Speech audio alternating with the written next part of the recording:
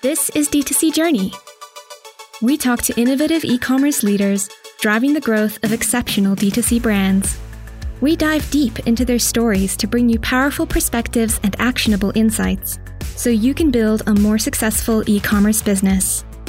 Keep up with us at dtcjourney.com. Let's get started.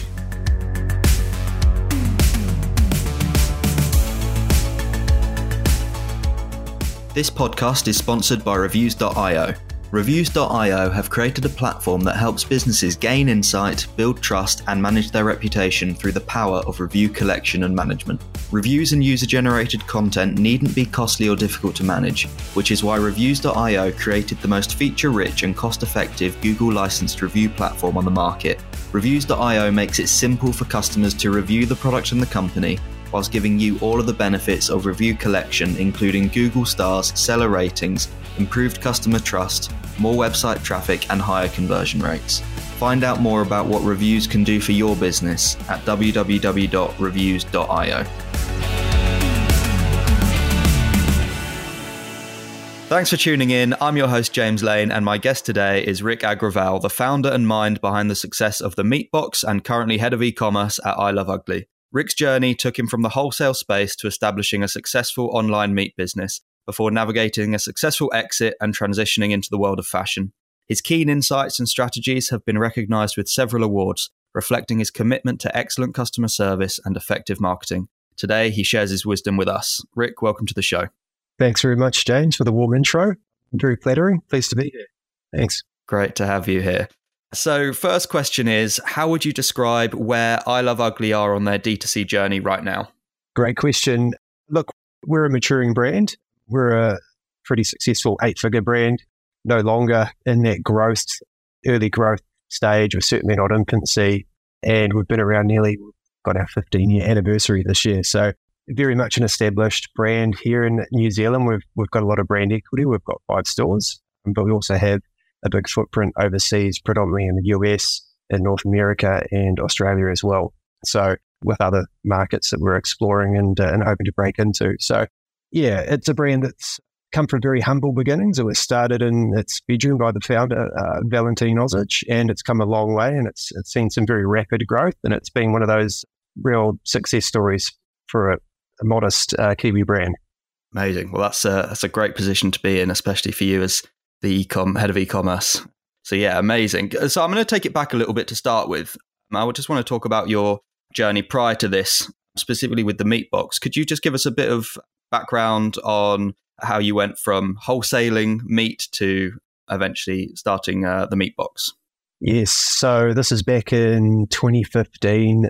The idea of the Meat Box first seeded itself.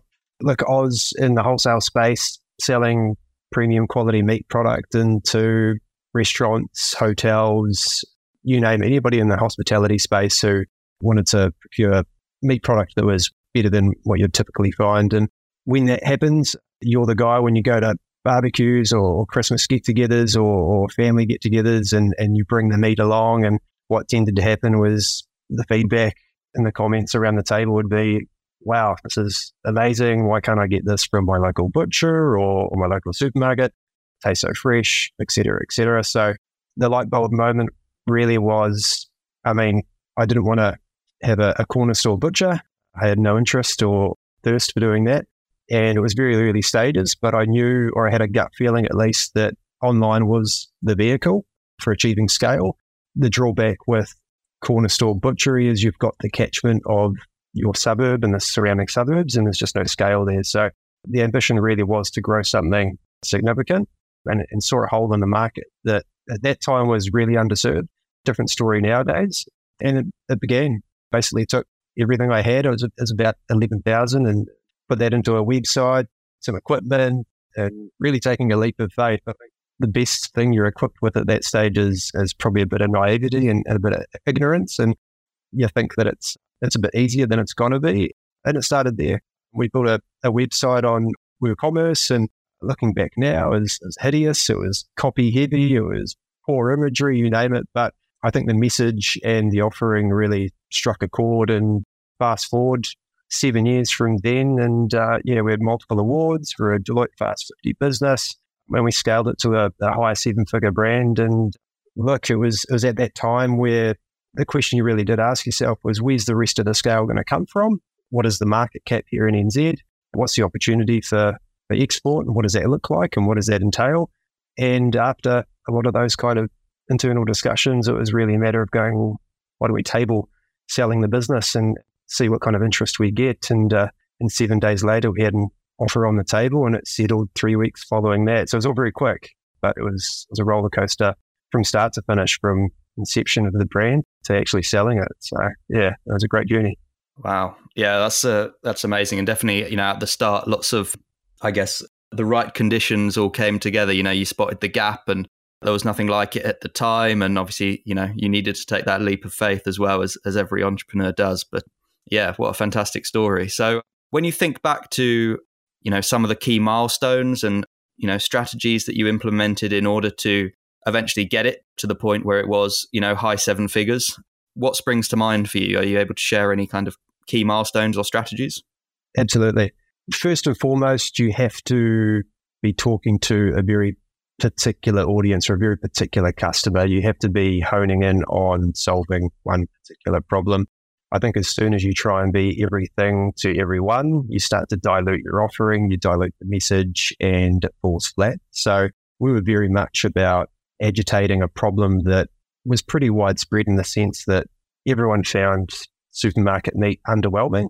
And we really played on that. We agitated that problem. It was a lot of the copy and the messaging was around underwhelmed with supermarket meat, ? The hooks were easy in terms of the advertising to really capture the interest. And from there, it was really about telling the story, connecting with local farmers and old school butchery techniques that have kind of gone by the wayside. And from there, it was being aggressive with the advertising mix and the channels you're marketing across, because you can run the risk of thinking small, especially when you've got a lot to lose. And I think that was one of the advantages of jumping in and not really knowing what to expect, is you were just thirsty for that scale, and you looked at the advertising opportunities available and you jumped 2 feet in, and it worked really well. We learned a whole lot along the way, and like every entrepreneur, I think you've dabbled with agencies and freelancers, and you've done your own homework. You start to find a bit of a feel for what you're good at and what you like to do in your business. And the key on the other side of that was actually outsourcing what you're not good at and bringing people in who are good at it and taking that off your desk. Because anyone who's run a business knows that there's 1,001 things to do, and you never get all those 1,001 things done. And it's really about prioritizing what is going to move the needle and drive the business forward and get that growth. So to answer your question, really leveraging digital advertising, doubling down on good softwares in terms of your tech stack, in terms of what you use for your EDMs, jumping onto Shopify after a certain amount of time and really leveraging what was possible there. And the rest is really history. Yeah. Awesome. Amazing. Cool. So you also won various awards and received nominations for excellence in marketing and customer service. How would you say that those accolades contributed to the growth and credibility of the Meat Box? Great question. Anytime you do get accolades like that, it's great to use those awards as trust badges or credibility markers for customers or at least shoppers who are browsing your site or looking at your socials, sending meat through the mail, essentially, especially early on. It's a little bit tongue-in-cheek for people. It's a hard one to really convey a lot of surety when you're sending something chilled through a courier network. So really giving them that sense of peace of mind that we've got fantastic reviews. For one thing, we've received these accolades from, in the way of awards, and there's proof in the pudding, so to speak. I think it's very difficult when you're trying to sell something and you've got none of those markers where you choose to put them, whether it's right before the checkout process or in your cart drawer. So you're seeding that from a very early stage before you get to that drop off at checkout, because as we all know, that drop off happens from landing on your homepage right the way through. So as early as you can seed that prominent throughout, it'll pay dividends. So we really use that through the site, but also in our EDMs, socials, you name it. It's really rich collateral to really include in all the comms you've got going out to customers, both existing and when you're prospecting new ones. So that was really valuable to us, especially being a local business that wasn't exporting. Westpac Business Awards, Deloitte Fast 50, they're household awards that people know, understand and perceive as reputable. So we absolutely leveraged that so we could. Yeah, they're definitely amazing markers of quality to have, and definitely a big kind of trust builder for consumers, aren't they? So customer service, obviously a huge thing and potentially a big thing that lots of online businesses struggle with to get right. Can you talk about some of the strategies that you implemented to improve your customer service, drive those positive customer reviews, and ultimately have people coming back and being a big advocate for the brand? Absolutely. We understood that first purchase was the biggest hurdle. Someone who's purchased and they're happy with the product they received and the service they received would come back more likely than not.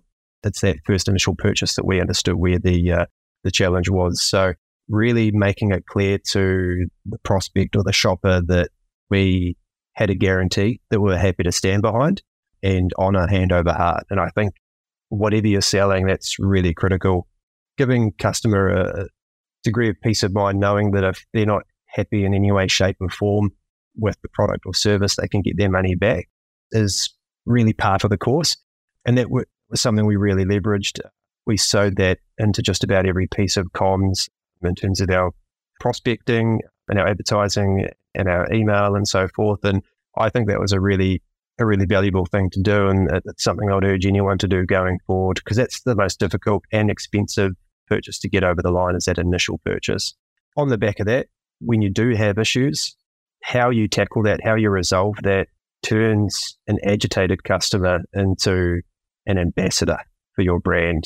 How you turn that around is an opportunity to really take someone who's potentially going to have a sour experience and really delight them and over-deliver. And although it can hurt because it comes off your bottom line or it's cost out of the business, it does pay dividends over time. It has a return.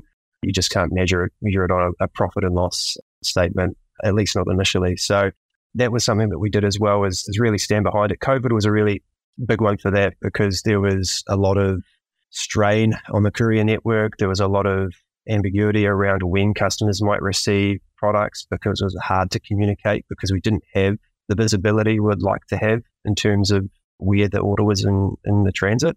So really just allaying fears and any touch point we had with the customer, letting them know that, look, if your order arrives in any way, shape or form that's not as you'd expect it, we'll honour a full refund or replacement.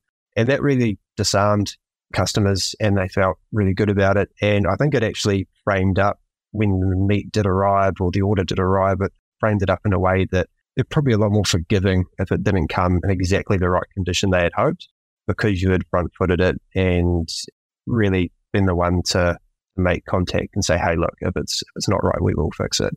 That goes a long way, because all of us as customers, we are discerning, we are wondering, well, how's this business really going to take my complaint or take my poor feedback? Are they going to be defensive or come back aggressive? Customers typically don't want to be confrontational, but they've also got skin in the game. They've paid for something, they deserve the value exchange. So that was another aspect that we really saw as an opportunity to do the right thing and earn some goodwill with not just existing customers, but the bucket loads of new customers we were acquiring through that phase as well. In terms of the review side of things, Google and how SEO works is a lot of smoke and mirrors to a lot of people new to it. But one thing I see is both an SEO opportunity, but more just another credibility marker, was building your Google your ratings. And instead of just focusing on product reviews, we siphoned 50% of the EDM, or the flows essentially post-purchase, to actually giving us a Google review and incentivizing that with the coupon off their next order, which again incentivized a repeat purchase. And that works fantastic. I think the business now is up around 1,000 odd reviews, which in the grand scheme of things isn't too big. But when you consider the market in terms of online butchers in New Zealand, it's head and shoulders above anybody else. And that was great, because what do we all do when we look at a brand? We check out their reviews. So Google is a nice one, because I feel it's perceived as a third-party review of sorts. Every brand has the software they use to capture reviews. We tend to look at those with a little bit of skepticism, but when it tends to be a Google review, we tend to hold more weight. So that was great. I don't have, tangible metrics to say that really worked, but sometimes you just know in your gut that was the right move. And in hindsight, looking back, I'm happy we did.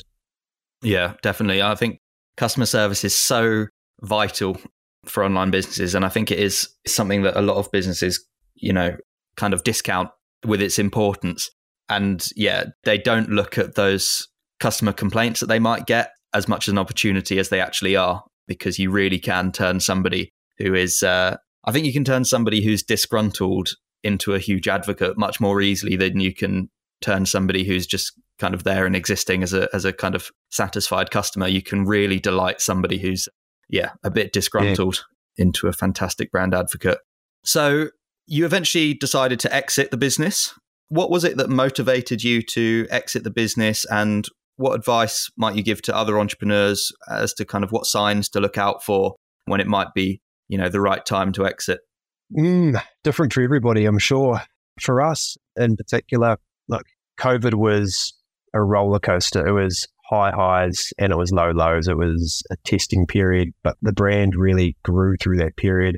Looking at, and obviously we've had 12 months following the exit to prove myself right, but I thought predicted there would be a contraction following COVID. Governments were spending money just about everywhere. Inflation was on the rise. There was always going to be a contraction to some degree. Naturally, when you're going through that much growth and pairing that against the market cap that was available to us, I felt, hey, look, a attractive multiple would probably be about this time if we're going to put a stake in the ground, as opposed to any other. That was coupled with also New Zealand. We're a country of 5 million people, premium meat product. It's not as scalable as I would hope it to be, because I want some degree of exponential growth before we start to see diminishing returns. And looking at the numbers and doing some research around it and growth trajectories and funding cash flow and looking at how hard we had to fight to get new customers on top of the ones we had moving forward and more competitors coming into our space, it was going to get harder, not easier. Export was something that was just tied up in red tape, and I had ambitions of exporting to Hong Kong and Singapore on overnight air freights, which we have 3 overnight air freights leaving the country each week. That was the opportunity. The power of the New Zealand brand is so powerful. There was room for more margin, more line extension. But unfortunately, a brand our size with the players we have in the market, I saw that as just a real challenge, not an impossibility, but a real challenge. So bringing all those things into the equation, I thought, well, what's the harm in actually floating it? We're in the driver's position at the moment. Let's see how we go. And in the back of my mind, look, anytime you're an entrepreneur, business owner, you name it, it can be lonely at the top as well. Everyone's always looking, obviously, to you for decisions to be made. You're trying to keep stakeholders happy. You're trying to keep family life happy. Everything's depending on you making the right calls. And thought, well, hey, it would be nice to maybe not be in that position for a little bit and kind of enjoy the fruits if we were to sell it. So yeah, fast forward, listed it in March of 22, and the rest is history. So that was really what was driving the decision to exit the business. Mm-hmm. That makes total sense. Amazing. Okay, cool. So you then made a bit of a detour, went from the food industry to the fashion industry. So Yes. What motivated you to join I Love Ugly and take on the role of head of e-commerce? Interesting transition. At the time of exiting the meat box, I had a real passion for the digital advertising, the growth marketing, retention marketing, you name it, just everything e-commerce. And I thought, what better way to really flex those talents and actually craft the next stage of my journey and consult to e-commerce businesses trying to crack into the 7-figure turnover territory. So I was actually looking at job ads, thinking, what are the pain points and challenges for e-commerce businesses, and how are they writing that into a job ad? And that could help me write my copy or my hooks for how I go and prospect for clients. I had a couple of freelance clients that I was working with that just came up organically and quite enjoyed it. And then I came across a job ad for head of e-commerce for I Love Ugly. And I Love Ugly, they were on my radar already. They had won the Deloitte Fast 50 award a few years before us. A cool story. Founder, Valentine, he's a West Aucklander like me, so a lot of similarities, and I've always liked the brand. And so I crafted a bit of a different cover letter and flicked it on through, and ended up having a conversation with Valentine, and it turned into a bit of a sit down and a chat and interview and a job offer. So yeah, it was probably not your most traditional path to jumping into a salaried role, but it just felt right and haven't looked back. It's been fantastic. It's been great. Amazing. So what are some of the challenges that you're now facing in the fashion industry, and maybe that you weren't facing in the food industry, and how do they compare? One aspect of what we did do with the meat box, which in hindsight was even more advantageous than I thought it was at the time, is to achieve scale, we really were better at focusing on branding and customer satisfaction and so forth, and not being actual butchers and running a butchery floor with butchers and packers and so forth, and leasing so much space, and drove that up the supply chain to those that we sourced our meat through in terms of the abattoirs, and really pushed on them that, hey, look, we've got the volumes, you guys have the capital, you guys can invest in the infrastructure and plug our product through there, and we can basically just place a purchase order with you that's more or less standing in nature, and we can dial it up and down accordingly. And it really fit their model, and it allowed them to amortize their capital costs over more volume, and we really rationalized our suppliers in doing that too. So it made the business model a lot more simplistic, and we could focus on our strengths. It was great, and we could increase our output accordingly. The best thing about that was we got paid by the customer before we even had the product land in store and go out. So the cash conversion cycle was fantastic. We were incredibly liquid. Looking at a fashion category, you've got to be so far out in front. You've got to think about funding inventories. Forecasting is really important, and where you choose to invest in product and what you think the winning product will be. So that's really a consideration that we didn't have to battle with in the meat game, but we certainly do in this one. Outside of that, look, it's highly competitive. You're talking North American market, just about everyone's trying to get into that market and get cut through. And, there's a lot of noise. So trying to acquire customers in that environment without moving too far away from brand and your positioning and your message is a really tricky journey, but a challenging one. And the other aspects of being in a fashion category and also a premium brand is there's other things to consider. There's collateral, there's promotions, there's how you promote to ensure that you're not promoting too often, but ensuring that you're reducing stock bloat and ensuring those financial metrics that drive the business forward and don't provide a handbrake are in place as well. So yeah, very, very different, very challenging, but also same skills, just flexed in slightly a different way. So it's interesting. It continues to be challenging and interesting, but it's great to always be learning and on that learning trajectory. I think some of us stay in things probably a little bit too long sometimes, and although you don't want to always leave your comfort zone, that's the best thing for you to really challenge you mentally and so forth. So yeah, it's good to see what goes on the other side. Cool. So one of the things that it's really important to have deep understanding of in e-commerce is your numbers. Could you talk a little bit about how you leverage data and analytics to, drive your decisions, your profitability, just kind of day to day in what you're doing? You have to know what every dollar in your business is doing. It's easy to get caught up in the bright, shiny objects and go chasing those, but you have to know what every dollar is doing. You have to know how much is costing you to acquire a new customer. You have to know what it's costing to retain customers.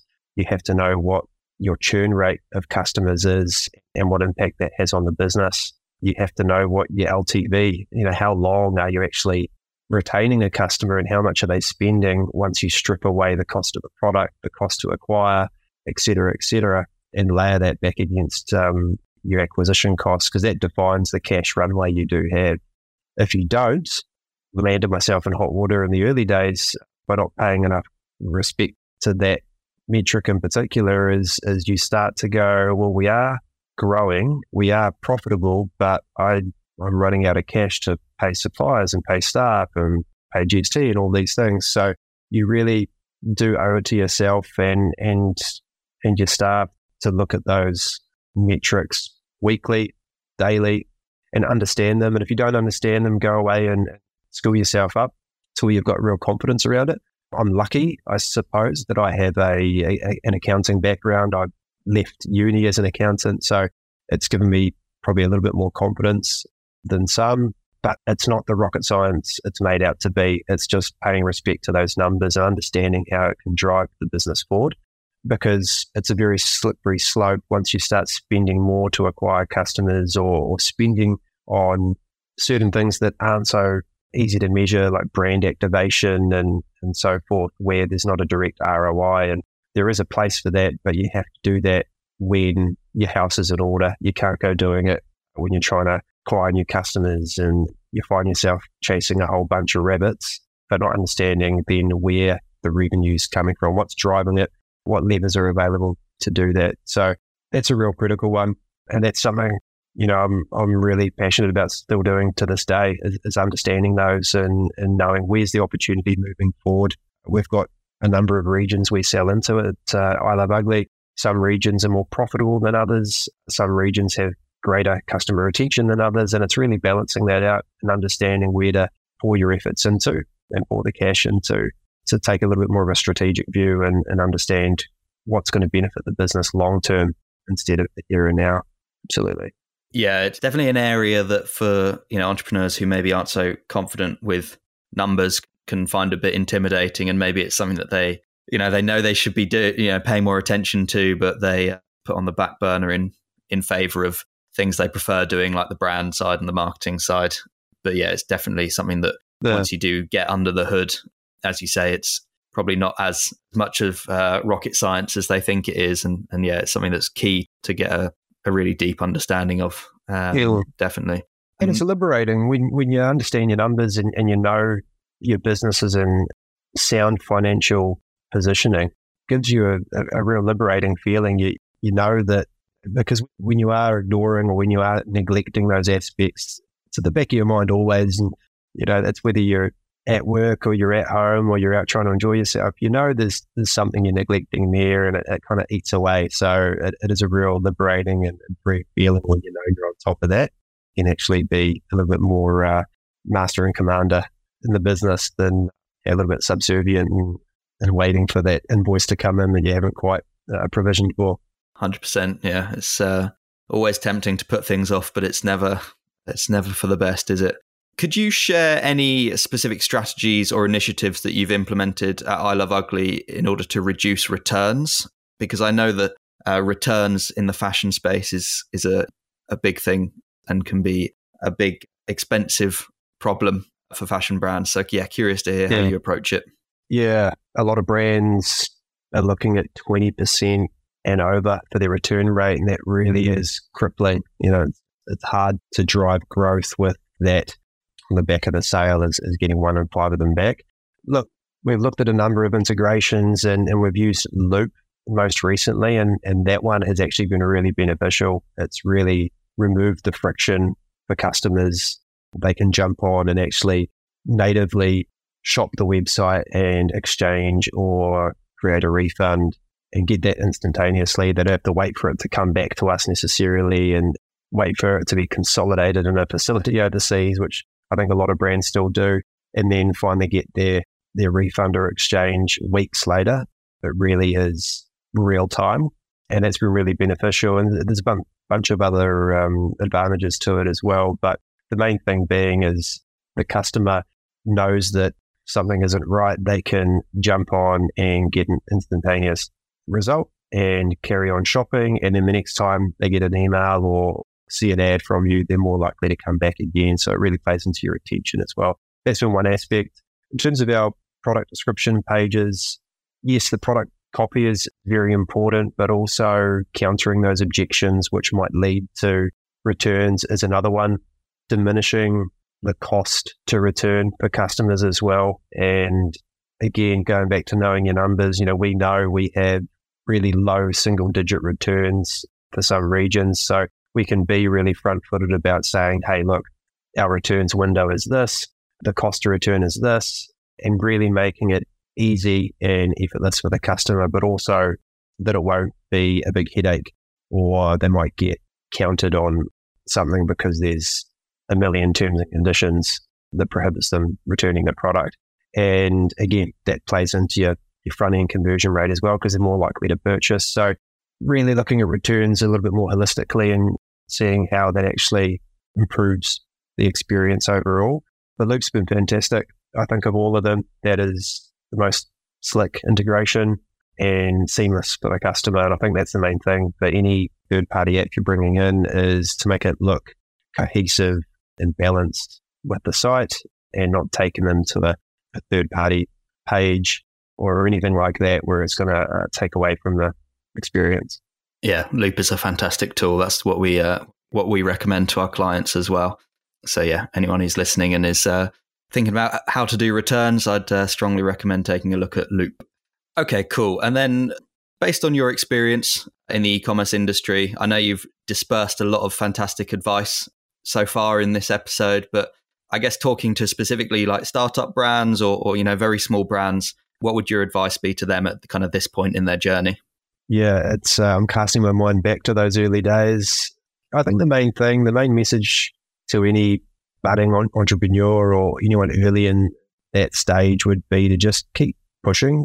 There's going to be a lot of challenges and barriers early on, but you will break through those. And it's not to say that they stop happening, they keep happening, but you form a thick skin and you get more resilient, and the problems you encounter further down the track seem less of an issue, even though they're likely bigger problems than the ones you face early. So just keep pushing. It's an experience, it's a journey.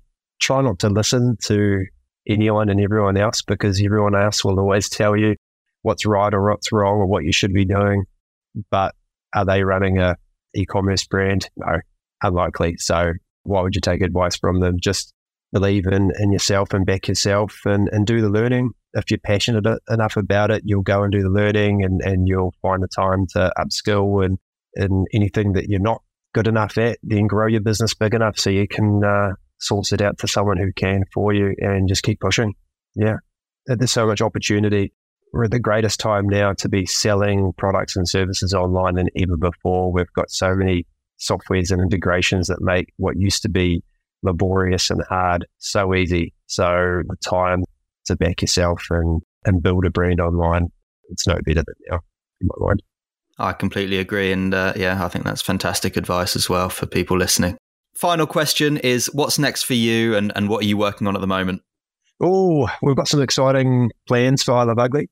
Yeah, there's some big plans, and although we've achieved some fantastic growth thus far, we've got some big aspirations going forward. There's other markets we want to crack into. There's line extension opportunities we want to explore. Not too much I can talk around in too much detail just yet, but I think the main thing is what seems like blue sky thinking, unrealistic now.